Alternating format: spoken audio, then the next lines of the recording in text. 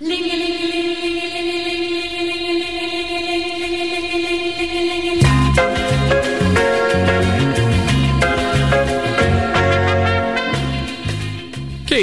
Stanford, 90.1 FM. I'm Mark Molyneux. This is the Henry George program. Today on the program, we are joined again by Max Kapczynski of Palo Alto Forward. We're not talking about Palo Alto. Actually, we are in a bit. We talk about the President Hotel eviction at some point, but the main focus of this show is about Cupertino and its quote-unquote Hyperloop project. But people are talking about after a recent city council meeting. And if you know what that is, let's hear. Without further ado. So welcome back, Max. Hey, it's great to be back here, Mark. So neither of us, I don't think, would be self-described as experts on Cupertino, experts on the transit, certainly not the Hyperloop, but I think we've spent a little bit of crossing paths with Cupertino. We've been to City Council a few times, largely the Valco project, which when you're in here in the past, we talked about the Valco project, which I think we'll have a brief update about that later in the show. But we are talking all today about basically how the city of Cupertino is interacting with its biggest, industry, which is Apple.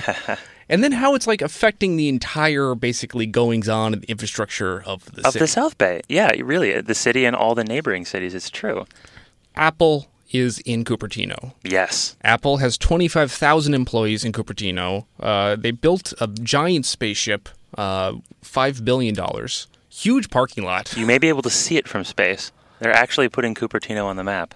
I mean, they always ask, does that mean the human eye, or does it mean with any telescope? I don't know what that even means. But it's a huge company, $1 trillion market cap. But is it all good? I think some people around here would say one thing which is bad is, boy, traffic is bad. And earlier this month, or actually it was end of July 2018, there was a Cupertino City Council in which they were talking about a head tax on Apple to basically pay for transportation. So this is, I also, let's go back one thing before. Cupertino, here are the numbers on where it gets its revenue from. 27% come from service fees, 24% sales tax, 22% property tax. And they don't really get anything directly from a place like Apple. They kind of just get it indirectly through things like sales tax. What is a service fee? What is that?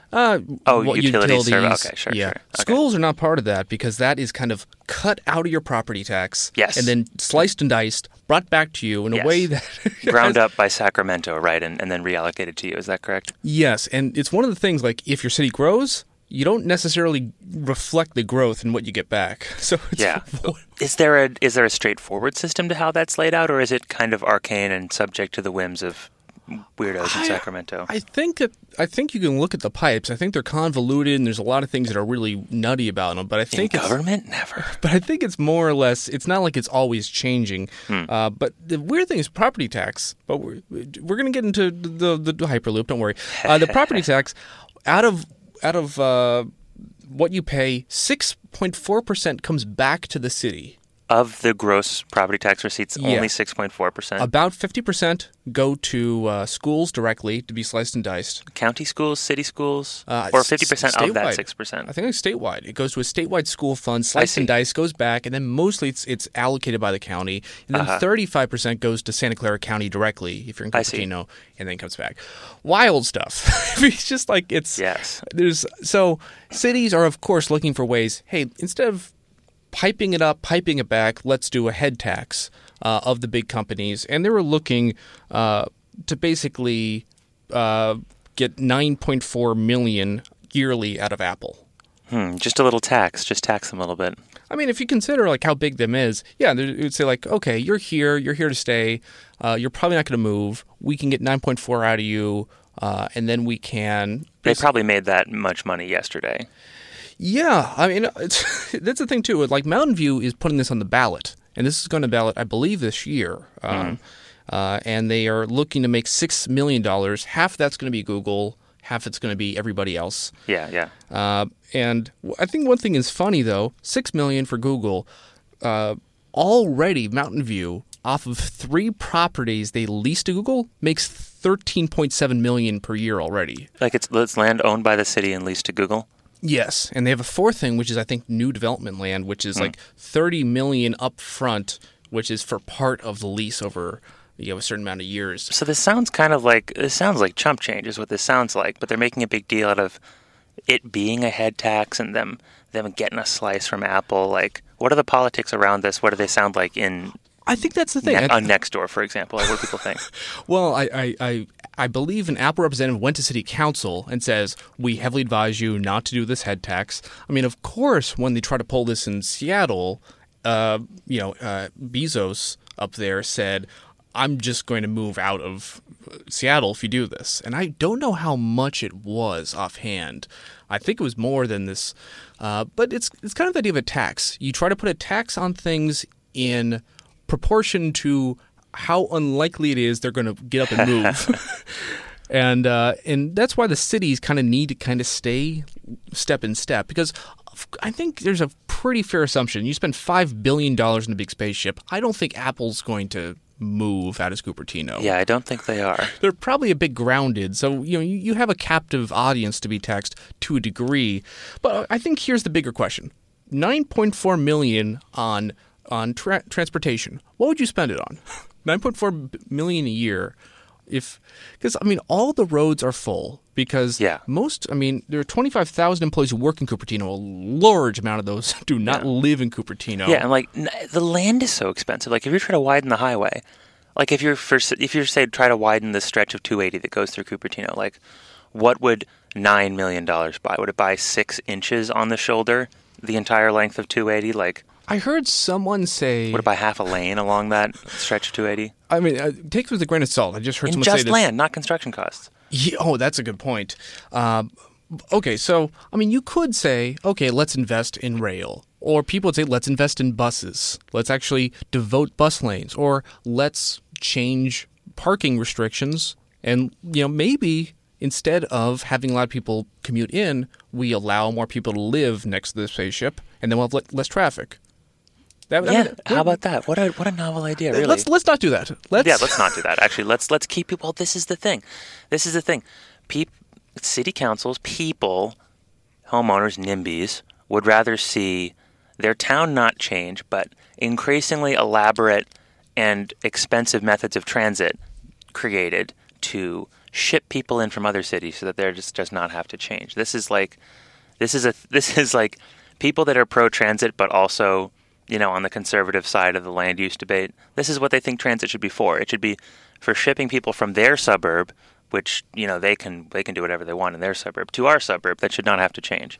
But except for this rail line that brings people in from the rest of the world. Yeah, it's an idea of transit is a form of technology which does as little as possible to make everything stay the same, as opposed to transit should be a method of actually allowing things to change and get better. Of course, don't do that. Yeah. We never want to see our streets change. Oh, no. We never want to have...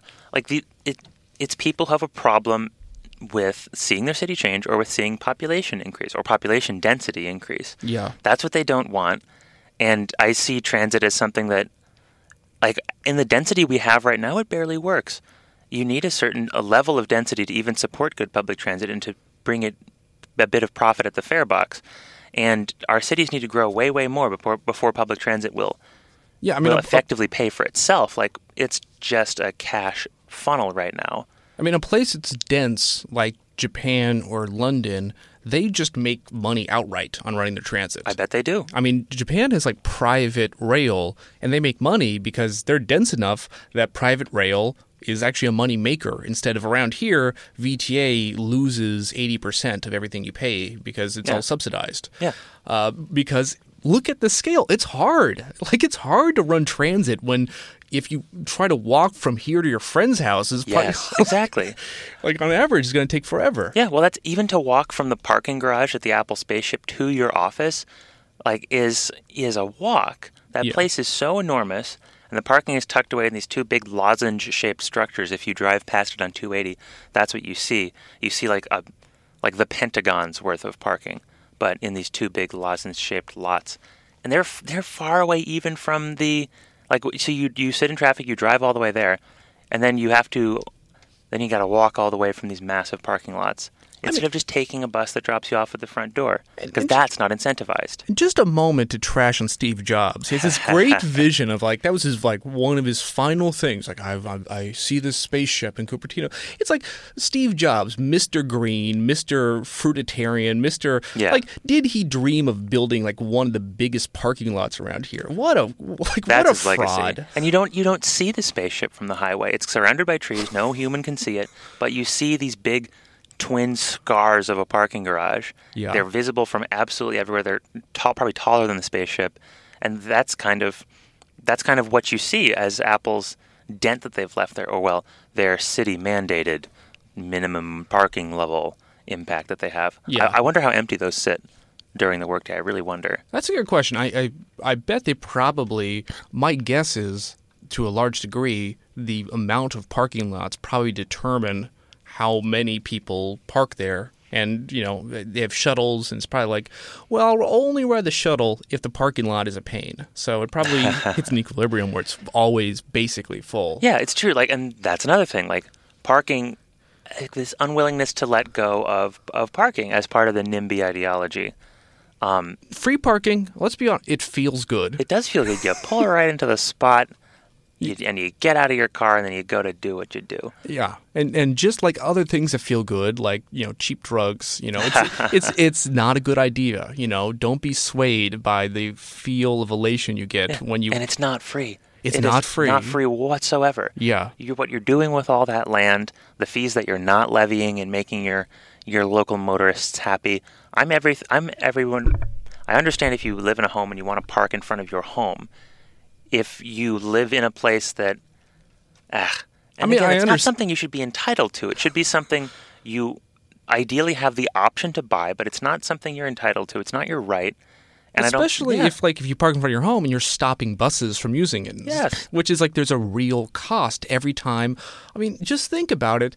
We talk about the cost of housing people. This is getting, a big bag of flesh and blood and something and just keeping it warm and dry and safe. There's a certain cost. And, there's a certain cost to, housing our cars. Yes. And it's pretty enormous, honestly. Yeah. We have to not only do surface level, which is the cheap one, which is saying, don't use this land because this is car land. It's cheap, but it's also the biggest waste of land by acre, right? It is indirectly incredibly expensive, but there's no real direct cost. But then people like Palo Alto There's an opportunity cost. Oh, absolutely. But the direct cost, Palo Alto is paying $40 million on a big parking lot. Yeah, $40 million.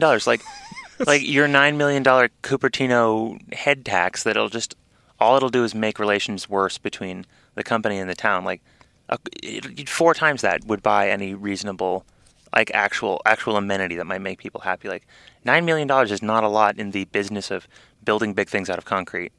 So let's talk. So I think part of the things you're talking about at the city council meeting in Cupertino was what is not working. And they're saying, let's say you want to go from downtown San Jose to the spaceship. It would, in a car during, this ain't during rush hour. This actually seems improbably short, but they're saying it would take 26 minutes. At 12:30 or 1 p.m. or something. I think it says it would take 16 minutes today on a Saturday when we're recording this. But it's a dubious claim. This is what they said on there, 26 minutes by car. Yeah. On a bus, twice as long. I believe that. And just keep that in mind. On a city bus. Yeah, just keep in mind, okay, if you want to get in a single pod and go there, it's going to be twice as fast as an amazingly efficient way to move a ton of people. Yeah. But of course, you don't want to make that any better. But from passing the torch from fraud to fraud, from Steve Jobs, so what is the gleaming new solution that City Council is really excited about, apparently? It's the Hyperloop. Yeah. The silver bullet for the NIMBY view of transit that I elaborated on earlier. It's a great way to get masses of people from one place where you don't have to look at them to the place where they work and pay your fees that you keep increasing. That's what the Hyperloop is for. Yeah, but I guess the background, Elon Musk has been developing the Hyperloop for 10 plus years now. Easily. Yeah, I heard about it. I heard about it years and years ago. And in the head, on the face of it, it's pretty cool. It is a basically a vacuum tube with electric propulsion systems that will move things up to 600 miles an hour. It's like an undergraduate physics problem, like a physics bonus problem on the test, were turned into an actual. That's what it is. It's like, given the pressure difference and the size of what would the power requirement, what would the top speed be? It's a cool engineering solution for moving things really fast. It's elegant to look at. Scientists like it. Nerds like it. Policy people like it on paper. People really like it. And it's really exciting. It's being pitched to us by old Muskie. And I guess the old story of what's the idea? It's trying to get people from LA to the Bay Area. Yes. Really quick. And he says like, oh yeah, we'll just deal with all the other stuff. And then he realized, oh wait, it's really hard to get rights of way. And then he said like, let's move it over the ocean and try to like have the Hyperloop over the ocean to avoid rights of way problems, which is like, well, I think you made your cost a lot higher, but yes. Okay. Well, now you don't need to worry about earthquakes. Now I'm just picturing making everything out of corrosion-resistant materials, and I cry. And why? Because it's hard to negotiate, yes. land rights of way. Yeah, exactly. I mean, Hyperloop has to be a response to the California high-speed rail project, which, as far as I know, is decades older even than this, and has to be tens of billions of dollars to, if not more, if not like $100 billion to build this California high-speed rail. It's this disaster of bureaucracy and partisan politics and horrors of land use and permitting, and it most likely will never happen. So I feel like that is where Hyperloop is spawned from. And it's interesting. I mean, I think I was looking at the numbers. I think the high-speed rail was looking like 12,000 people per hour could be on it. Yeah. And I think the Hyperloop, like they're specking out to be something more like 1,200. Because people per hour? Yeah. Yeah, because I think that's about how much one car is. I mean, because the cars on Hyperloop are quite small. They're quite small because I think the more you scale it, the more it costs to keep this vacuum. So it doesn't scale super nicely. Exactly. I mean, that's the great thing about trains is that they're a proven technology. They can haul lots of people rather quickly. I would be interested to see, is it people per hour, people per like passenger, or like passenger mile? Well, I wonder what it would be in like passenger miles per hour. That's a good question. Because it is a lot faster. Yeah, I mean, I think I always think about like throughput, who can get on. Because if you think about who's going to get on, per hour, because I always think, of course, in terms of Disneyland loading times. Yeah. I mean, people, maybe 10,000 people an hour can get on the high-speed rail, and 1,000 people an hour can get on the Hyperloop.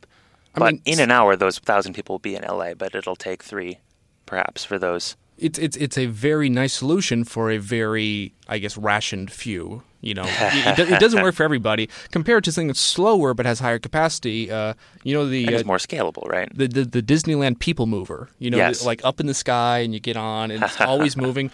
That has 4,800 people per hour getting on that thing. It only goes 7 miles per hour, but like that's an amazing throughput. That's why that Disney actually wanted to make a city where that was the major thing that moved people around. Well, like we can talk about, I would love to do more. All I know is a little bit about what the Epcot city would have actually been like, but it sounds. I think we're having a future episode on that. Yeah. So. Oh yeah. But I mean, compared to this, okay, so. Like a bus system, rapid bus transit, yes. 45,000 people per hour can get and move around on that. And you know how fast a bus can move, maybe without lights, if it has a dedicated lane, 50 miles an hour plus. Yeah, you can really move. I mean, if you watch the movie Speed, a documentary of buses, I believe it can go over 55 miles per hour all the time. Yeah. No, in fact, it's critical to the safety of the passengers on board. It's a very innovative system. And you look at the subway system, and I think if you look at, New York or Hong Kong, they can move in this, big system, 100,000 people an hour. On a bus metro or the metro? We're talking about an underground system. I think I'm looking at the Hong Kong subway system. Okay, and I think that moves 100,000 people per hour. And that's pretty good. I mean, the Hyperloop's looking to move 840 per hour. Consider that there's 25,000 employees at Apple. Yes. Consider how far this can go. So They are not working with Muskie himself. They're working with a company called Hyperloop TT, Hyperloop Transportation Technologies, run by a person named Dick Alborn, he's the CEO. And this is something, and I believe there's never been this, but they're trying to work on a suburban model of tiny Hyperloops. And here is the goal. The goal is they're going to take Stevens Creek Boulevard, and they're going to take the median, which is currently unused, and either built an elevated path for a Hyperloop, or perhaps maybe they'll do something different, like use automated cars running in this median. So you're describing a traditional street-level tram system. Yeah. Or an incredibly expensive one that's super fast. I doubt that it could even get up to top speed. Like, how far... Are your stations like more than a mile apart? Are they less than a mile apart? Yeah, so I believe the Hyperloop TT has never made a Hyperloop. They've never made anything that works. I think they've made scale model. Like, there's that student competition. I remember when I was in college, I was hearing about the Hyperloop student competition. They're trying to get college students to do engineering ideas for them, which is which is cute. But does it mean that you don't have engineers? Perhaps was the suspicion. I think Virgin is the only people who've made a working, basically actual passenger model. And for showing it off, 240 miles an hour is what it can do. So trains can do that, though. Yeah, I mean, it's slower than the ideal Hyperloop, but then again, you're talking about suburban travel, which is, of course, like 16 miles. Well, if you're within a city, you don't need to go 200 miles an hour. High-speed rails are for getting between cities. Yeah, I mean, basically, if you need to get between L.A. and the Bay Area, you have a problem here. You need to go fast. Yeah, through a lot of places where you don't want to stop. Here's a different problem. You want to go from where you live to where you work in the Apple spaceship. Yeah. What is the solution for that? Is the solution, live farther and farther apart and then build these incredible systems?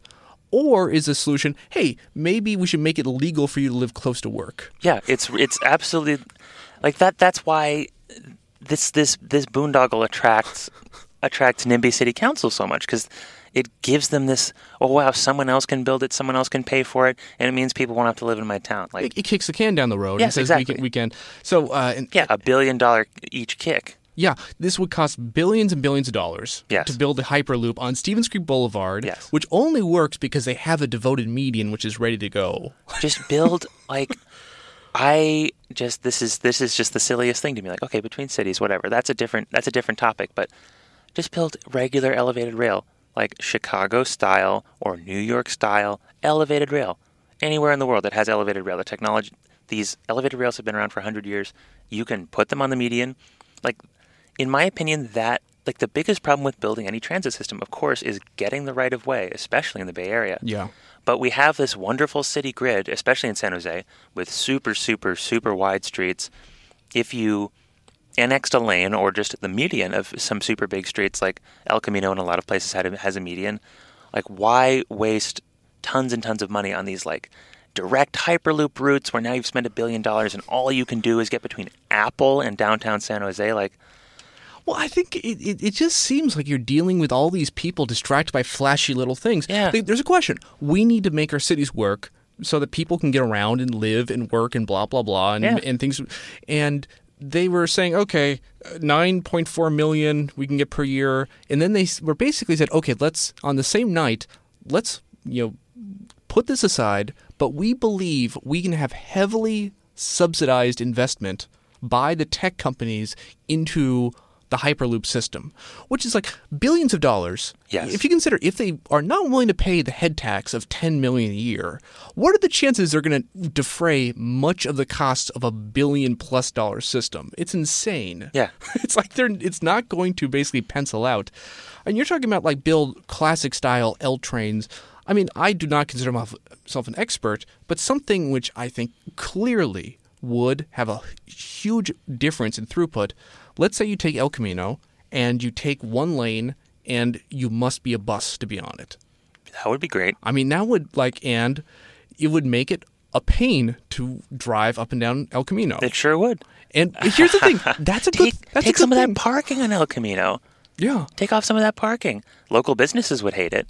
And you have 20 towns full of angry local business owners, angry homeowners, people angry about the noise, people angry about change. And that's what you'll get. Because these are the people that are in power are not the people that take buses. Yes. That's the problem with buses, is that they have this image of being lower class, which they are, but people who allocate money for buses and people who show up at city council and make the laws and talk about transit, they often don't take the bus. Oh, well, yeah. Homeowners, usually, they don't take the bus. They don't like it. It seems beneath them. They prefer trains because trains have this image of... Trains are sexy. Yes, trains are sexy. They have this image of glamour and upper class. Hyperloops are incredibly sexy. They're incredible. They're like trains except even dumber. Even dumber. They have this air still of like you're being a good transit enthusiast. You're maybe even like this socialist air that comes around, mass transit trains, except... Actually, Hyperloop has no air. Exactly. It has no air and there's nothing socialist about it. It's a boondoggle. Yeah. I mean, I think here is like the basic problem is a place like Cupertino, the bug, which is the fact that people can't live close to work because they don't have enough housing close to work. Yeah, because it's illegal to build it. Yeah, that's a feature for a lot of homeowners who now have equity of $3-4 million because now if you want to sell your house, you have a lot of extremely motivated buyers. Yes. Who are Apple employees. Absolutely. That's extremely attractive. And everybody from people who are looking to, just sell, rent existing units. I mean, there's a lot of reasons that people would want to keep things from changing, not the least of which is just simple nostalgia. And yes. Well, and nostalgia, but also fear of change. I'd say it. Like there is a NIMBY ideology. You find it in a lot of people, and it has certain traits to it. One of which is just absolute fear of change, fear of new people, fear of old things going away and new things coming up. And like the financial part of it is that as well. Like, oh, what about my view? That view is worth $500,000. Well, I think we need to. We've made laws saying like you're entitled to your view, no one can block your view, but I think that's just not in the public good. I really think it's not. Like we could afford that back when cost of living was cheap, and you could give these gimmies, these giveaways to people that you wanted to throw a bone to in your electorate. But I think all of these protectionist NIMBY measures that we've put in the laws over the last 40, 50 years, I think they got to go. And I think the sentiments that keep them going also have to go. Yeah, I mean, it's kind of crazy. Even in the best of cases, even when, you're just trying to, even before zoning, let's say you want to lay an aqueduct, like you're doing things like when Mulholland was sucking water, he had to secretly buy up a bunch of land, It's always hard when you're trying to negotiate rights of way, but the zoning makes it a million times harder. Yes, zoning and going through all these little local municipalities. Like, when you look at a thing that I do sometimes, like maybe even once a month, is I go on Google Maps and I look at the track that the aqueduct lays through from the Pulgas Water Temple on the other side of 280. I've never visited the temple, have you? I've never visited it. I feel like I should. You have to go on a weekday.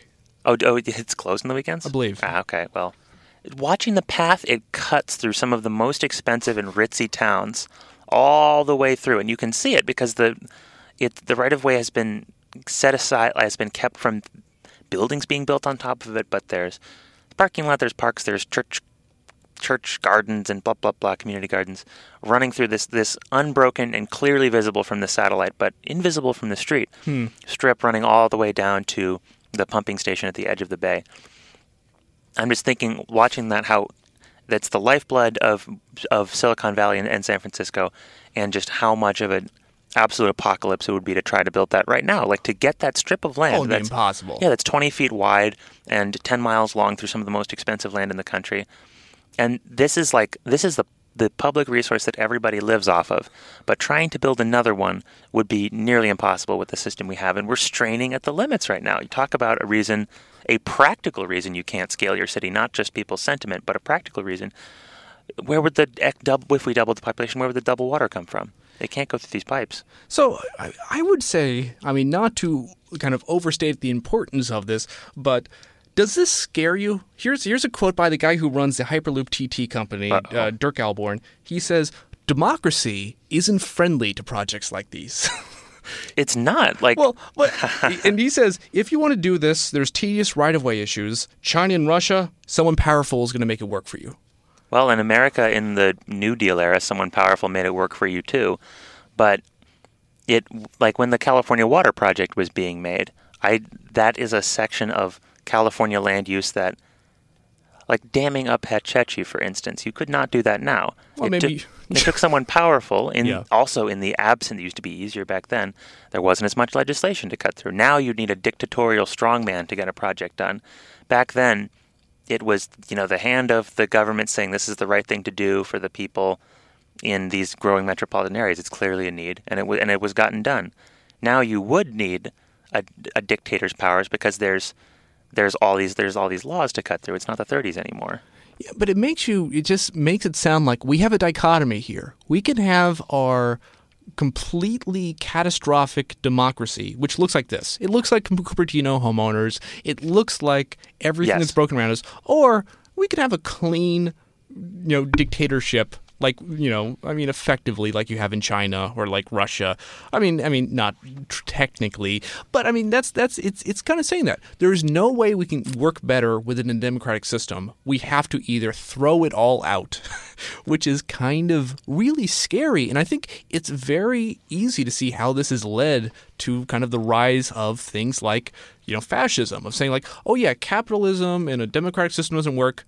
Let's throw that all out and just have, really powerful interactions. Well, it's some people's temptation to throw it all out, but I think you can have a just and benevolent democratic state, but that uses tools like eminent domain more aggressively for the public good in cases where it's warranted, and uses these tools, because that eminent domain used to be the short circuit to get around the utter nightmare that it is to run projects like this. And the state used to use it freely and abundantly, and now they almost never use it. Well, part of it is the people who control the levers. They are basically a privileged feudal class, and if they are eminent domained off, they're basically, it's like, to the cornfield. They just disappear. They're gone forever. So, it's not something you treat lightly. It's like, it's really not. And hey, Bill, you can get a new place. It's like, no, we choose you. You are destroyed. Palo Alto was talking about eminent domain for the split-level crossings. Exactly. And they say, like, okay, we realize this is a non-starter because basically you are just saying your incredible privilege, which is you are one of the chosen people who can continue to be here, we're going to blow it up, which is a way of just saying that it's an exclusive club in which people who are in can never get back in again. Well, it's an existential threat to the homeowner class. It is. Just to see it used anywhere, even in a neighboring city. I would not be surprised if people, like, that is a red alert of the highest order for a homeowner, is to see eminent domain being used to seize part or all of a property with, quote-unquote compensation. In the best of cases, it's a crude and sloppy and arbitrary system. And there's reasons I think that things like, a higher land tax would do better things in eminent domain because it basically says, instead of saying, okay, you hold on to it, but maybe we'll come and snatch it, it's more pay for your use of land all the time. Yes. And if we want to build right away, well, we know how much it's worth. And Well, in my opinion, the structure is the important part. The structure is where you live and do business. The structure should be the important part. And the land is something that, needs to be used preciously. In my opinion, if you get your land seized under eminent domain, you can't just keep building single-family homes. You can't give someone an identical single-family home somewhere else in town. You can't just give that to them because you can't build more of them. So you can't give someone equal compensation for the land and structure that they've lost in the same town. We've lost the ability to keep doing that. Yeah. And if you really do say you can buy back in Palo Alto, it becomes just impossibly high to do anything because the cost is tremendous. Yeah, like these property, what property rights have become in 2018, what they have become, not just in law, but also in how people understand them and how people throw that term around, property rights. Like, it's so twisted and weird and has so little to do with the common good and so much to do with these, like, small-time landowners and their investment and every other thing. And people will even use the term property, will even throw around property rights when it comes to getting their neighbor to stop doing something. Like, if a neighbor is widening their garage or something like that. That'll be a reason to yell about property rights in city council and try and get your neighbor to stop doing something. So I'd like to do a sideline here on a Palo Alto issue, the President Hotel. Yes. This is something that's been going on for a while. It's affecting people right here at KZSU, but it is basically it's an apartment building called a hotel. Used to be a hotel 60 years ago, but it's been when it was built forever ago, exactly. Yeah, but now a large company has basically bought it out with the idea to turn it back to a hotel. The Carlyle Group or something like that. One of these AJ Capital. Yeah, or something. You're right. Something like that. Yeah, one of these slick capital groups that has some mission statement on their website. They were formed after the financial crisis, probably because the rich people figured out this was a great time to buy undervalued properties and squeeze a little bit more from the renter class. That's all I'm saying about that.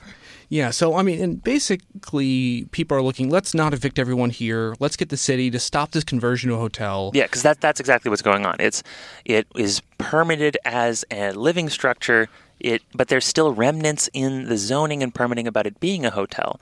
So this company bought it, and they want to simply revert to the old usage as a hotel so that they could renovate it as a luxury hotel for, Stanford donor dads. They're going to make more money, yeah. Yeah, exactly. They're going to make a whole pile of money, and there's like in the law at least, or in how people understood it, there's a really short and ministerial process for getting that approved because it was already zoned as a hotel, and it was like, I forget the exact verbiage, but it was either like an exception or some kind of twisting of the zoning to get it be run as a residence, but that hotel thing is still on the books, and they were hoping to use that to get a quick re-permitting as a hotel and kick everyone out. Yeah, but they have this AJ Capital or whatever, they have a right to run it as a hotel. And that's basically, they have a right. Yeah, they have a right.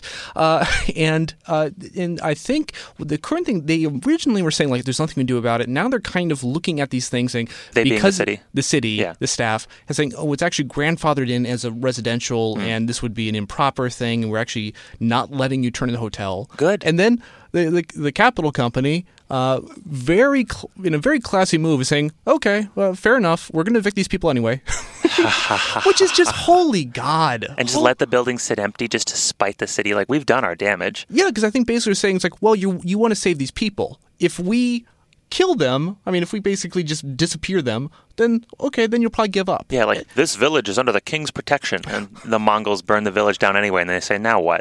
Yeah, I think it's smart. It's awful. It shows how things are so screwed up. Yes. And it shows what when a big developer actually comes to town, this is what happens. It's not some big developer, evil developer trying to build like a condo or like a townhouse. People will show up and protest like, oh, the big money, the big the real estate industry. This is the real estate industry. This is big money. This is some capital group coming in and evicting people just as a bargaining move. This is what it looks like. It doesn't look like someone trying to build like a little apartment building on a plot of infill land. This is what evil money looks like, and it's come to town, and people didn't. I think it's shocking to me that people they're living in their own world, and then when this actually happens, they're falling flat on their face. It's very easy to kind of look at, okay, when things change, all these evil people move in and develop things, but even if you make it illegal to change anything, there's still going to be a lot of evil people who move in and make money. Even if you make it illegal to build, this gigantic pool of amoral money is still going to come in and do a lot of havoc. Yeah, and they found this I wouldn't call it a loophole. It's sort of working as intended. Like, oh, we'll just modify the zoning slightly to allow use as residential. Like, if there hadn't been a big public outcry, this would have been a ministerial conversion. Getting rid of housing is ministerial, but adding new housing is a nightmare conditional review or discretionary review process. That's the process that we've made, that we've chosen, and this is the outcome. You could not build a President Hotel today. You absolutely could not, and that's my point. The setbacks, the lack of parking. Yes, the no parking. Listeners, this building is, I think, 6-7 stories tall, maybe more. It's tall. It's taller than the Palo Alto height limit, so there's a ding. It doesn't fit with the neighborhood's character because the character of University Avenue is like Apple stores and glitzy glam, and it's like a nice old building. Doesn't fit with the character. Yeah. It's right up against the property lines on all sides. Yeah. No setback, and absolutely no dedicated parking spots. And that's why these are cheap apartments. You can rent a studio in Palo Alto for $1,500. That's about what these little studio apartments were going for in the President Hotel. And that's why this group of people has attracted so much public attention, because people are ashamed to see, their kid's piano teacher and grandmas, single old folks, people on fixed incomes, like law students, stuff like that, losing their place to live in Palo Alto. It's one of the last places a normal person could live. And we're looking at let's make affordable... It's naturally affordable, as they say. Let's make affordable housing. It's like, okay, door number one is some, tech guru who has a new company that has self-drying cement and a robot constructs a house. Let's 3D print homes. Oh, that's the solution. It's I think we're going to fix it. It's no, let's say, how about we don't mandate parking? It's that might work. That might actually make things cheaper. Gosh, yeah. But that's not on the table. Yeah, I mean, everyone wants, people would love it if an app solved the housing crisis. They would love that because it would be through technology. You wouldn't have to change it. That's what people pursue. They pursue these solutions that don't need them to sacrifice anything or need any investment. It's a land use problem. Yeah. It's so much. It's such a problem that software types are not used to thinking about, and that homeowners are actively working against being in the narrative. They absolutely do not want these questions to be raised. Tiny homes are the future, but when it comes to setting aside a plot of land in our town for them, that's a separate story entirely. I mean, if it's boring and makes sense, but it takes a little bit of sacrifice, that's unrealistic. That's why I like Georgianism so much, because that's what it is. It's boring and simple, but it takes a little bit of just reasonable sacrifice. If you own, a big, luxurious plot in the center of town, maybe you should actually keep in mind it's actually a pretty valuable thing that is reasonable to share. And most people most people don't have millions and millions of dollars of equity in land they're not using but some people do, and let's figure out how to do this better. But I just like this. I was what I do when I hate myself is I read the Palo Alto Online comment section. No.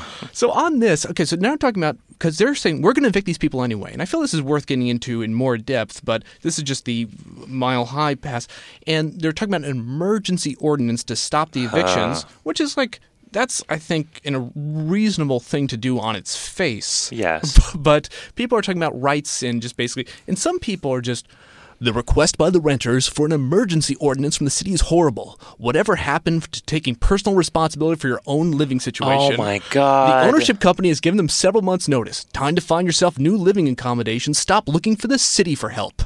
This is conservatism. This is I am so tired of so many people in our society looking for the government to bail them out. These are people who are bailed out by Prop 13 to the fact we have $4 million of equity, and I don't pay property taxes, but I can...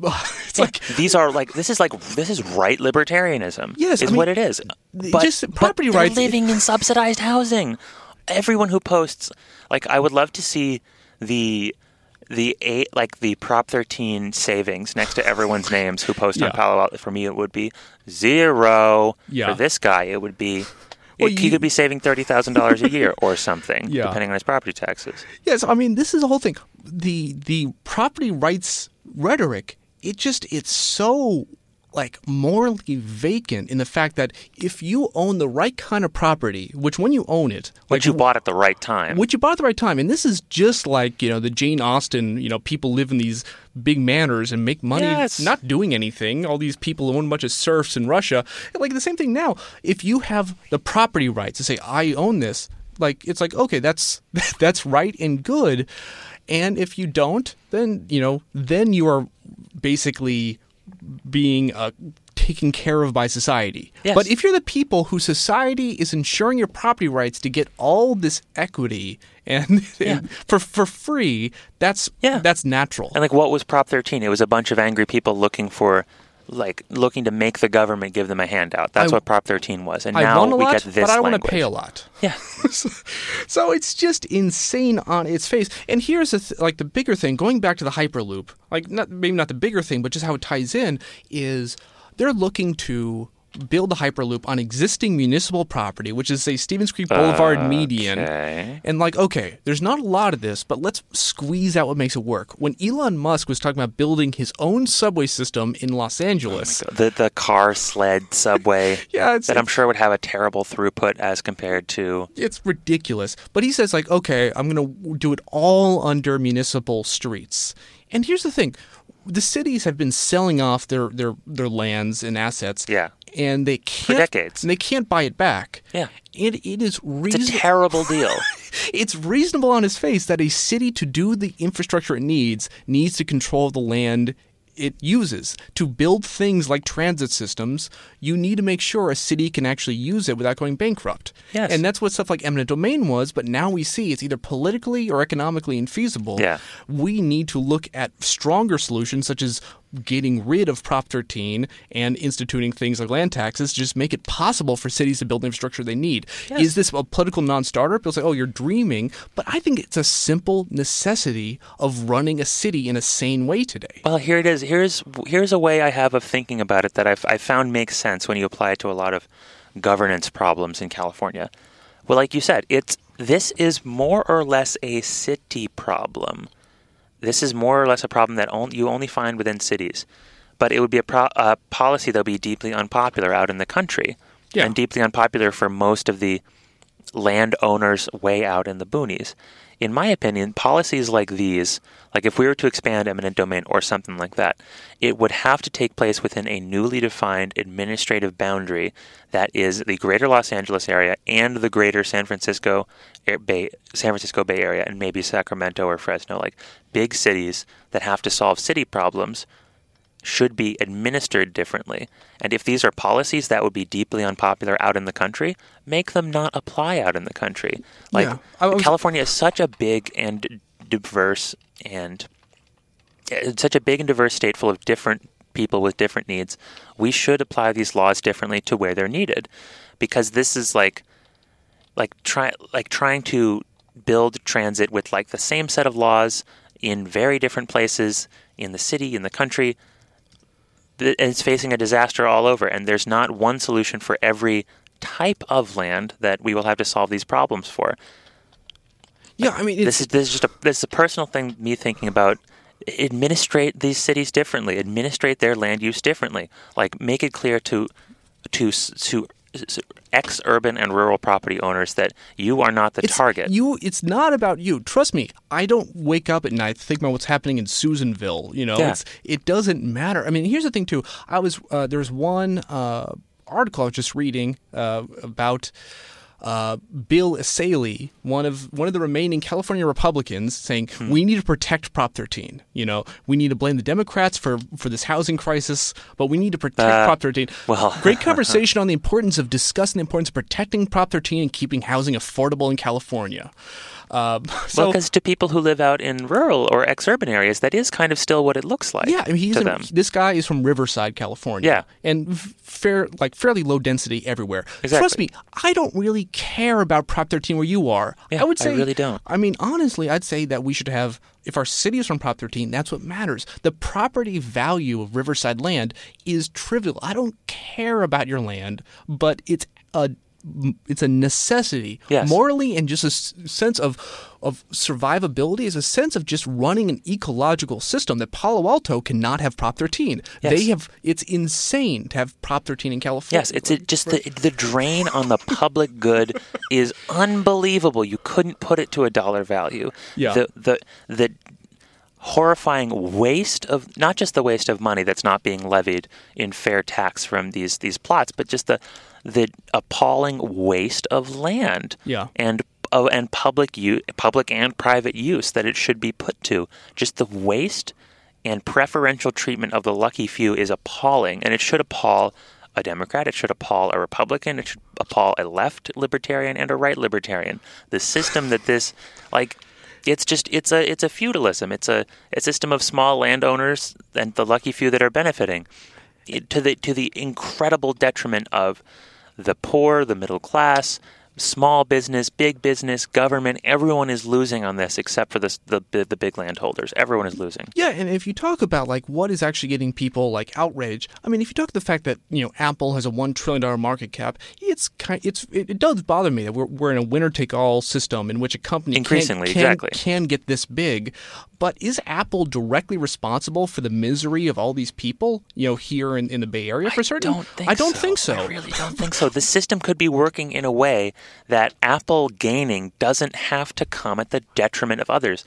This land use policy that we have has made it a zero-sum game. Absolutely. If you can't build, and then this is zero-sum behavior. This is the rich in a zero-sum game.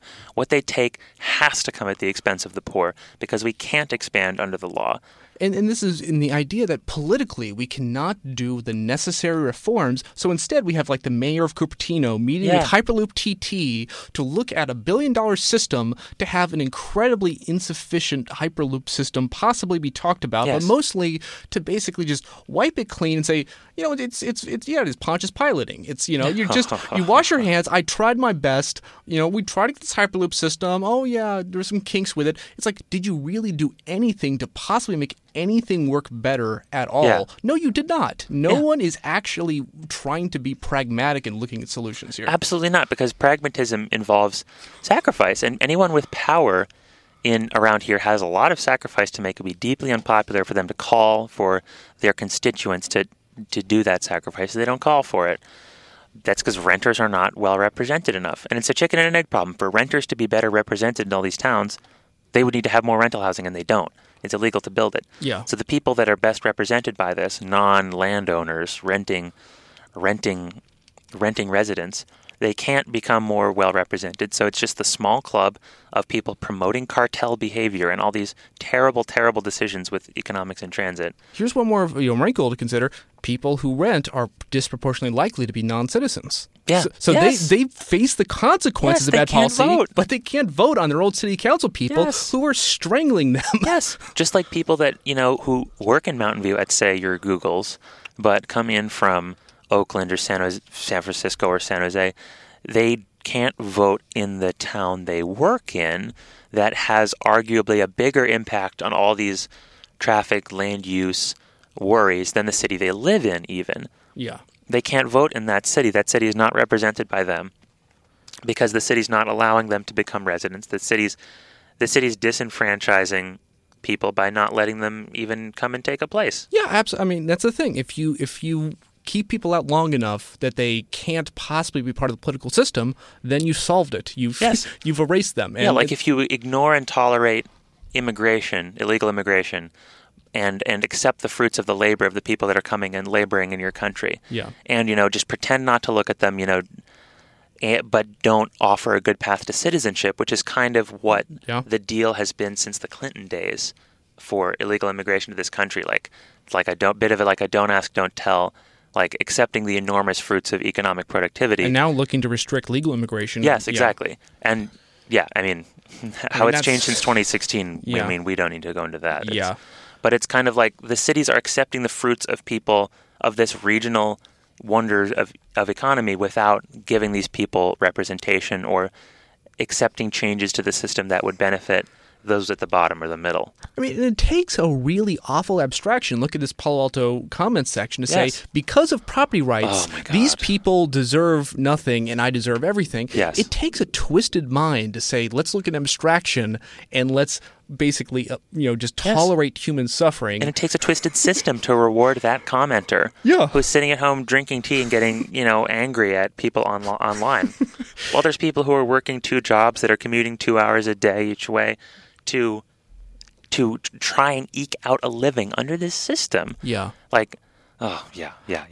and I mean, it's hard. I mean, it's hard to say that, we will get enough kind of clear thinking to say how we will make the system work for people just makes sense. Because we're talking about like simple problems. This is a simple technical problem of how do we move people about and house them to work at places. And people are just completely unwilling to do something which is even a technical fix like bus lanes or even something which costs more like rail lines. I mean, this is something which is not feasible. And, how are you actually going to make sure we actually have a society where people like just don't get unearned equity at the cost of other people's misery. We have spent 40 years building a society that does the opposite. Yeah. We have been actively working towards that. And it's through and now there's these people with this incredible interest in seeing the system, the status quo continue. Yeah. They have a huge financial interest in it. They want to stay, saying no to everything is the comfortable thing and the thing that probably rewards them financially. But the President Hotel has become kind of a popular cause in Palo Alto, even beyond people who are normally, progressives on housing policy. And it's because a couple of people that would normally be NIMBYs, I would think, are speaking in favor of the residents because they have a bit of human sympathy for these people, and because this is also seeing the city change. And this is what I wanted to say in public comment, but didn't quite get my words around it, is that there's popular uproar about stopping the President Hotel change in Palo Alto because people love to say no to things. NIMBYs love to say no to things. They love to say no to any kind of change. This is a situation in which saying no to change is also the humanist thing to do. Is the good thing for the poor. This is the way in which NIMBYs can say no change, city, stop it now, and be kind of on the right side morally. That's why this cause has become so popular. But these people need to remember that saying no got us here. And the next time there's something on the ballot to which the right thing for the housing situation to say is yes, these people need to remember that. You need to remember that if you permit another President Hotel or another another couple of buildings like this, losing one wouldn't be a big deal. I think people should be able to do what they want within the limits of the law with their property, including, this would not be such a sad situation if the people in the President Hotel can move across the street for the same rent. Yeah. I wouldn't matter. I'd be like, oh, sorry. I mean, it's a shame that you have to move, but it's a shame because they have to leave the town and they can't come back and there's nowhere else like it. That's the shame. Yeah. And these NIMBYs have to, this is what I wish I could have said in front of the city council. Remember this the next time you can say yes to something instead of saying no. It's fun to say no, and you love saying no right now, and it means you're on the moral side. But think of the moral side next time instead of just rejecting change. Yeah, it's a trolley problem in a way. If you take the direct change to cause people to be harmed, you taking action is people flinch at that. But if through your inaction more people are harmed, it's like, oh, that doesn't matter as much. Yeah, and it's like every time it was like them on the tracks, or like their sense of Palo Alto on the tracks 30 years ago, and every time they pulled the lever to hit five renters 20 years later. Yeah. Because it's a time and abstraction thing. You don't see those people tied to the tracks. It's invisible. It's completely invisible. Yeah. There's no loss to you that you can see. I mean, every person who's in Palo Alto has the moral weight of everyone commuting in, wasting hours of their day if they live in town because, they refuse to let them live here. Yes, and they just don't think about that. They're like, oh, there's just traffic. Oh, I hate the traffic. I mean, I hope that they have trouble sleeping at night because the commute that they are costing other people should come out of their lives. They don't think about it and they don't care, and they just curse the people who are in the car alongside theirs when they're trying to get across town or do something in Palo Alto because you can't walk anywhere. And that's why traffic and parking have become these things that the NIMBYs yell about so much, is because if you build your cities like this, if you resist the force to expand your city, it's going to stress these. These are the resources that the NIMBYs use, that everyone else also uses, that become thinner as more people are trying to use your city, and you're fighting over these scarce resources. You're not planning to build more. And that's why it becomes the focal point for these people. Parking and traffic and blah, blah, blah, blah. Progress and preservation. Is progress always good? No, it can be very bad. Is preservation always bad? No, it's often very good. But you need to take good preservation and couple with good progress. Yes. You can't basically excise progress at all. Yes. Because when you do it, it becomes a very cruel rationing over a very limited supply of things. Well, and that's what happened when they shut down the redevelopment agencies. It was something that was deeply politically unpopular. That was a big piggy bank to break open. It's the first thing Brown did when he became governor.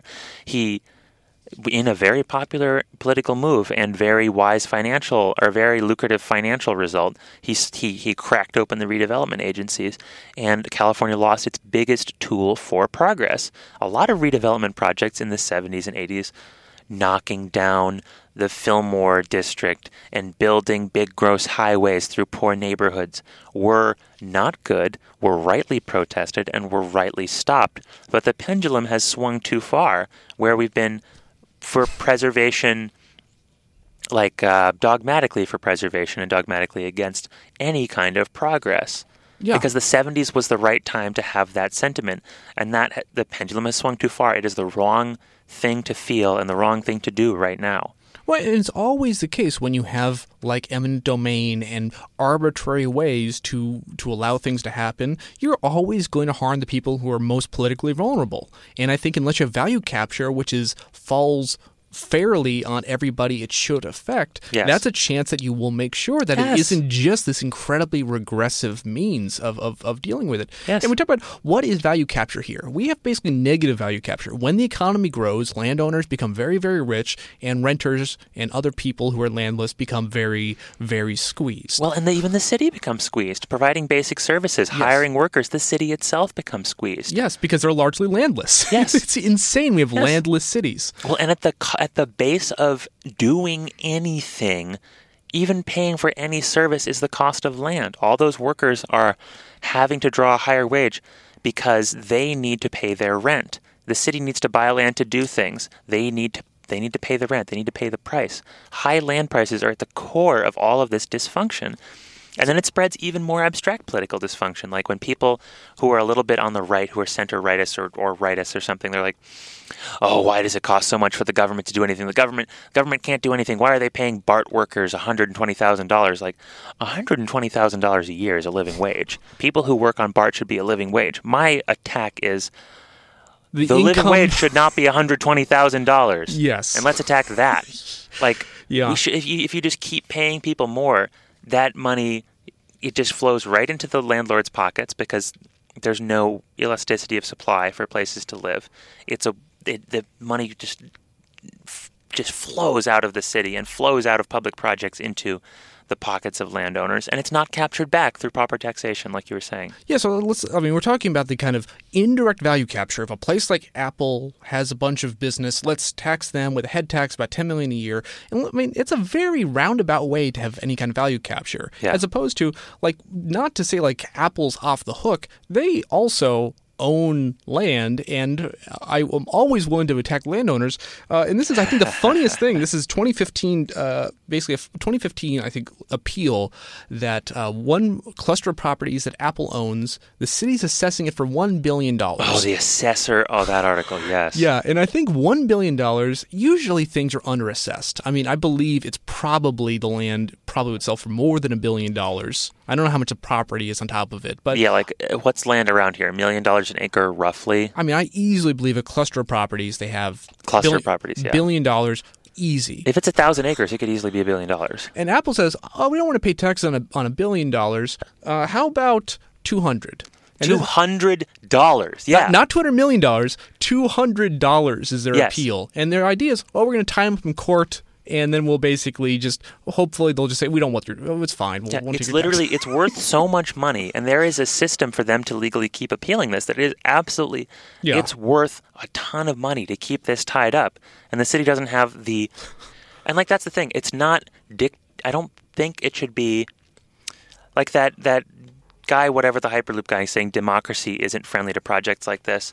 Democracy isn't friendly to getting rich people to pay their share either, because the rich people have too much power. They tend to control democracies, and that's a very good argument to make sure companies don't get too big. They control the process. Yes, like they've gotten so big, and they have lawyers on call filing appeal after appeal. They control the process. Yes, and if we have dictatorial level powers that are being used to extract fair value and check the power of rich individuals and companies, I don't think we should call that dictatorial. I think it's bad branding. We'll work on that. Get a workshop. I should call that good governance. I should call that progressive. Call it fair. Yes, I don't know. Call it progressive. Yeah. And I should mention they have $1 billion and they have another $384 million thing. Yes. Also $200. Yes. So it's insane. Value capture is absolutely essential. We don't have it. So I think that's the central question of value capture. When an economy is as great as this, it needs to actually benefit people and not make life miserable. Yes. And unfortunately, it's doing a great job making life miserable and not doing anything to make anything work. Yes. And we could do it in an indirect way, such as taxing the companies themselves.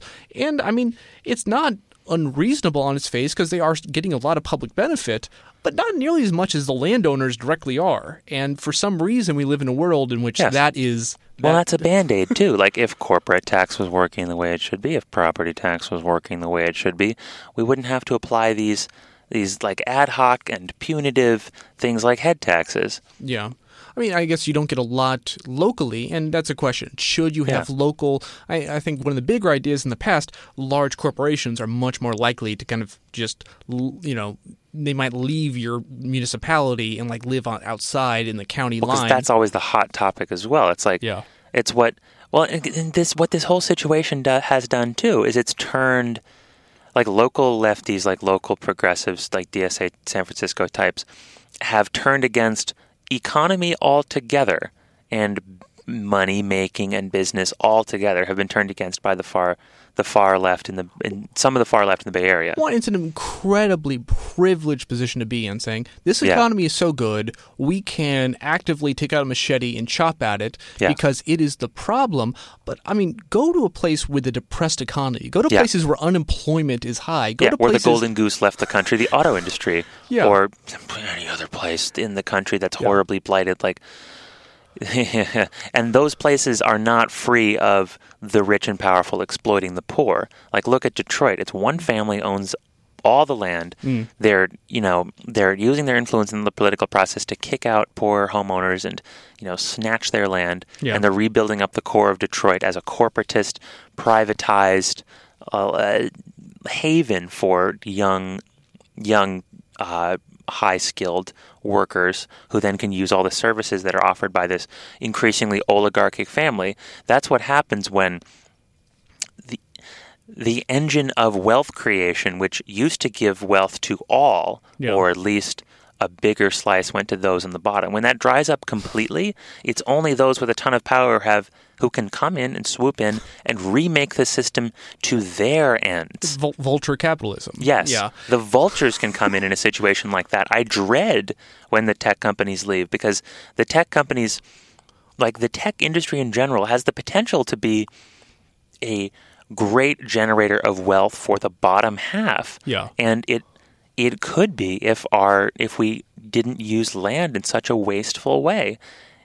I really think so. And the benefits some benefits that do go to the lower classes from the tech industry, often what they take home, I would think, would be wasted on commuting and rent. Yeah. Because they suffer more than anybody from this system. I think there's a certain nostalgia to the fact we just wanted like was in the Bay Area a couple decades ago. In the 70s. A couple decades ago, the economy was working. It was reasonable, but it wasn't like overheated like it is today. Yeah, and the white people had all moved to their suburbs and didn't have to look at the urban problems. But at the point when this is happening, things were growing. For the economy to work, it basically has to mostly be growing in the way things are working now. It's very hard. If the economy is not growing, bad things happen, and they happen first to the poor. Yeah. At the best situation, you have growth with decline, and you have an equilibrium. But they just kind of want decline to get back. It reminds me of the old thing. It's like, lose weight without diet. Yeah, they want to lose weight without doing anything. Without diet or exercise. Yes, it's like, exactly. Well, I'm pretty sure that only leaves disease. Yeah, they want to eat bagels and drink milkshakes and lose weight. That's what they want. Yeah. Well, they want land to be cheap. They're describing a Bay Area. Not their land, property owner. Their land. They're describing they're describing a Bay Area where they could break in easily, where land was cheap, where it was easy to do business, where cool people of all kinds could move in here and start to do cool stuff. That is now not the Bay Area. I would contend that the Bay Area of decades past was so great because hippies and artists and Black Panthers and people looking to start businesses could get here and do things, live all life. The cool people, to be clear, were in real cities. Santa Clara County has never had the cool people. Yeah, I mean, it was a bedroom community for San Francisco and San Jose. Yeah. And then, well, it did. Santa Clara and San Mateo counties have always been home to as we think of it, Silicon Valley tech companies, like starting back in the day. Your Fairchilds, your Intels, your...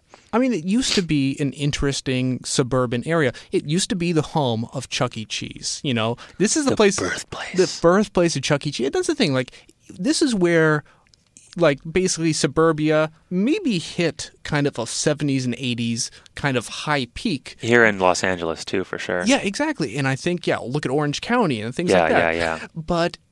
San Fernando Valley, yeah, exactly. There's a truth. Suburbs, unlike cities, there's a limit where the suburban model breaks down, and it breaks down hard. And when it breaks down, you have to give up on it. Yes. It is impossible to salvage. And California's history is so short in comparison to the rest of the country, and so much of the meaningful growth of its population in cities took place in the era of the car and the suburb. That this is all of California's history, almost all of California's history, the vast majority. The vast majority of its population growth took place during this period. Its planning, its city building, and we're being choked by it now. We're being choked by our decisions in the past that has built the California that we see that's gross in all these ways, and we're desperately resisting the change that would be necessary to move away from it. Every car-based decision is sacred. You can you can use the median on Stevens Creek Boulevard, but we're not talking about at all about... Don't take a lane. Yeah, don't take a lane of absolutely anything, you know? Yeah, no. I mean, it is insane on its face, you know? Yes. It's just, I mean, we are unwilling to look at any possible, sacrifice in what the suburban assumptions are of this area, and it's killing us. Yes. I mean, you look at the mass transit, the little mass transit that we do have, with the exception of Muni, kind of. But these are like suburban, more like commuter rail than a metro. Look at BART. It's designed to get people from the rich suburbs long distances at reasonably high speeds for a metro system of that age. Yeah, I mean, to the urban core. That's what it's for. It's for facilitating suburban growth. Which is why you have huge parking lots next to most of them. Exactly, for enabling white flight. They're building the Diridon station for BART in San Jose is gigantic, and gigantic parking lots next to it. Oh, yeah. I mean, that is insane. Yeah. Downtown San Jose reminds me of downtown Los Angeles. It's wide streets, it's empty after a certain hour, and it's towering parking garages that are empty after 10 p.m. Yeah. So, I mean, here's a question. Is there really any hope that based upon, in the face of just the most maddening failure of every system, that people are unwilling to really look at anything. Instead, they go to the back room and want to work with Hyperloop TT for some sort of, go to the shaman for curing everything. I mean, we want to look at real solutions. Is there any chance things will get better here, or do you think that we should only serve as a warning for other areas not to do what we are doing? I can't say the Bay Area is unsavable. I can't say that. I have nothing but hope for the Bay Area, right? Like, and hopefully if we record enough podcasts, enough people will hear in positions of power, right? Yeah. I mean, I'm kind of joking, but changing the language has changed. Sure. Among city council people and among homeowners and among the young, among the old. It hasn't really changed, I feel like, at the tech companies, or maybe even at the national level, or at sort of like the news reporting level that might talk about such a project. People never talk about housing. Yeah, really never. Like just the fact that the YIMBYism is starting to become a thing that people who are not just in the Bay Area or LA know about is super cool to me. Like the Planet Money with Laura and Sonia, like a lot of people are going to watch that. Yeah. No, and I think there's assumptions of how cities are run which have more or less been unchanged in small town assumptions of, in the FDR era, Yeah, the last thing that changed was the car and building for the car. And I think that there needs to be kind of a realignment of just ideas of how you run cities. There are so many ideas. It's not hard. Someone with a bachelor's in urban planning can do a better job than we're doing right now. Literally one person. but they would need incredible power to rezone vast swaths of area, to drop in the transit lines we need to acquire the right of way. It's the politics that's in the way. Like technology and planning and human ingenuity are not the problem. It's the politics and the will to get the powerful to sacrifice. Yeah. That's the problem. And I think it's progressivism that is fighting the powerful and the haves for common good economic growth and a slice for the bottom half. I think that's what progressivism is. And if we can make that, and like a lot of people around here, they really want to be progressive. You ask them like, "Oh, we're so progressive. We care about." Blah. They want to be recognized as progressive. Yes. Oh my God. Yes. If you make this as a progressive, really progressive issue, and really try to win people over to show NIMBYism for the conservative farce that it is, to really get people over on admitting that we should grow cities and that we should get more people. Changing the discourse. And if we can get the Sierra decisions. Club, if we get the Sierra Club to fight cars in a good way, which they are unwilling to do. Yes, the Sierra Club has fought for the car-based city. Yeah. And it just makes you feel you're so doomed. But I think we just need to kind of like draw lines in the sand, saying you cannot save car culture in an urban core. And Santa Clara County, San Mateo County, these are urban cores. They're just really bad urban cores. Yeah. Well, and we need to recognize them as urban cores. Yes. And we need to legislate for that, and we need to redraw administrative boundaries for that. We need to be progressive and creative with how we deploy these solutions. We can't be like, oh, we'll do this little thing. We'll build like one bike bridge. Like that's a pissant solution by people who don't want to sacrifice and are scared of making real change. And I do worry about how ideas go out, because this story, it went out, Apple, head tax is next Hyperloop to connect. It's like, and people are like flashing news item. It's like, okay, I'm keeping track of the housing scene. When people are unwilling to really dive into the fact that things are so entirely unsustainable at every possible level. Yes. And we need massive reforms, that is never brought up in the news. No, absolutely. Well, the Mercury News does a good job about continuing to report on the housing crisis, but that's kind of the extent of it. They don't then say, remember, citizens, we'll have to change the way we use land to solve this. They're just like, it keeps getting more expensive and there's no end in sight. Yeah. Like, it's good to get people to realize, like, again, 2 years ago, people wouldn't even really admit that the housing crisis existed or was a problem. And then a year ago, it's like everyone's like, well, of course the housing crisis exists, but, you haven't sold me on building more housing. And now you have city councils making disingenuous promises, like, oh, we do care about housing. They're making disingenuous promises, but this is progress. Yeah. We can maybe get them to make sincere promises about it's a slow process. Like, this is a very short amount of time for these massive changes to be made.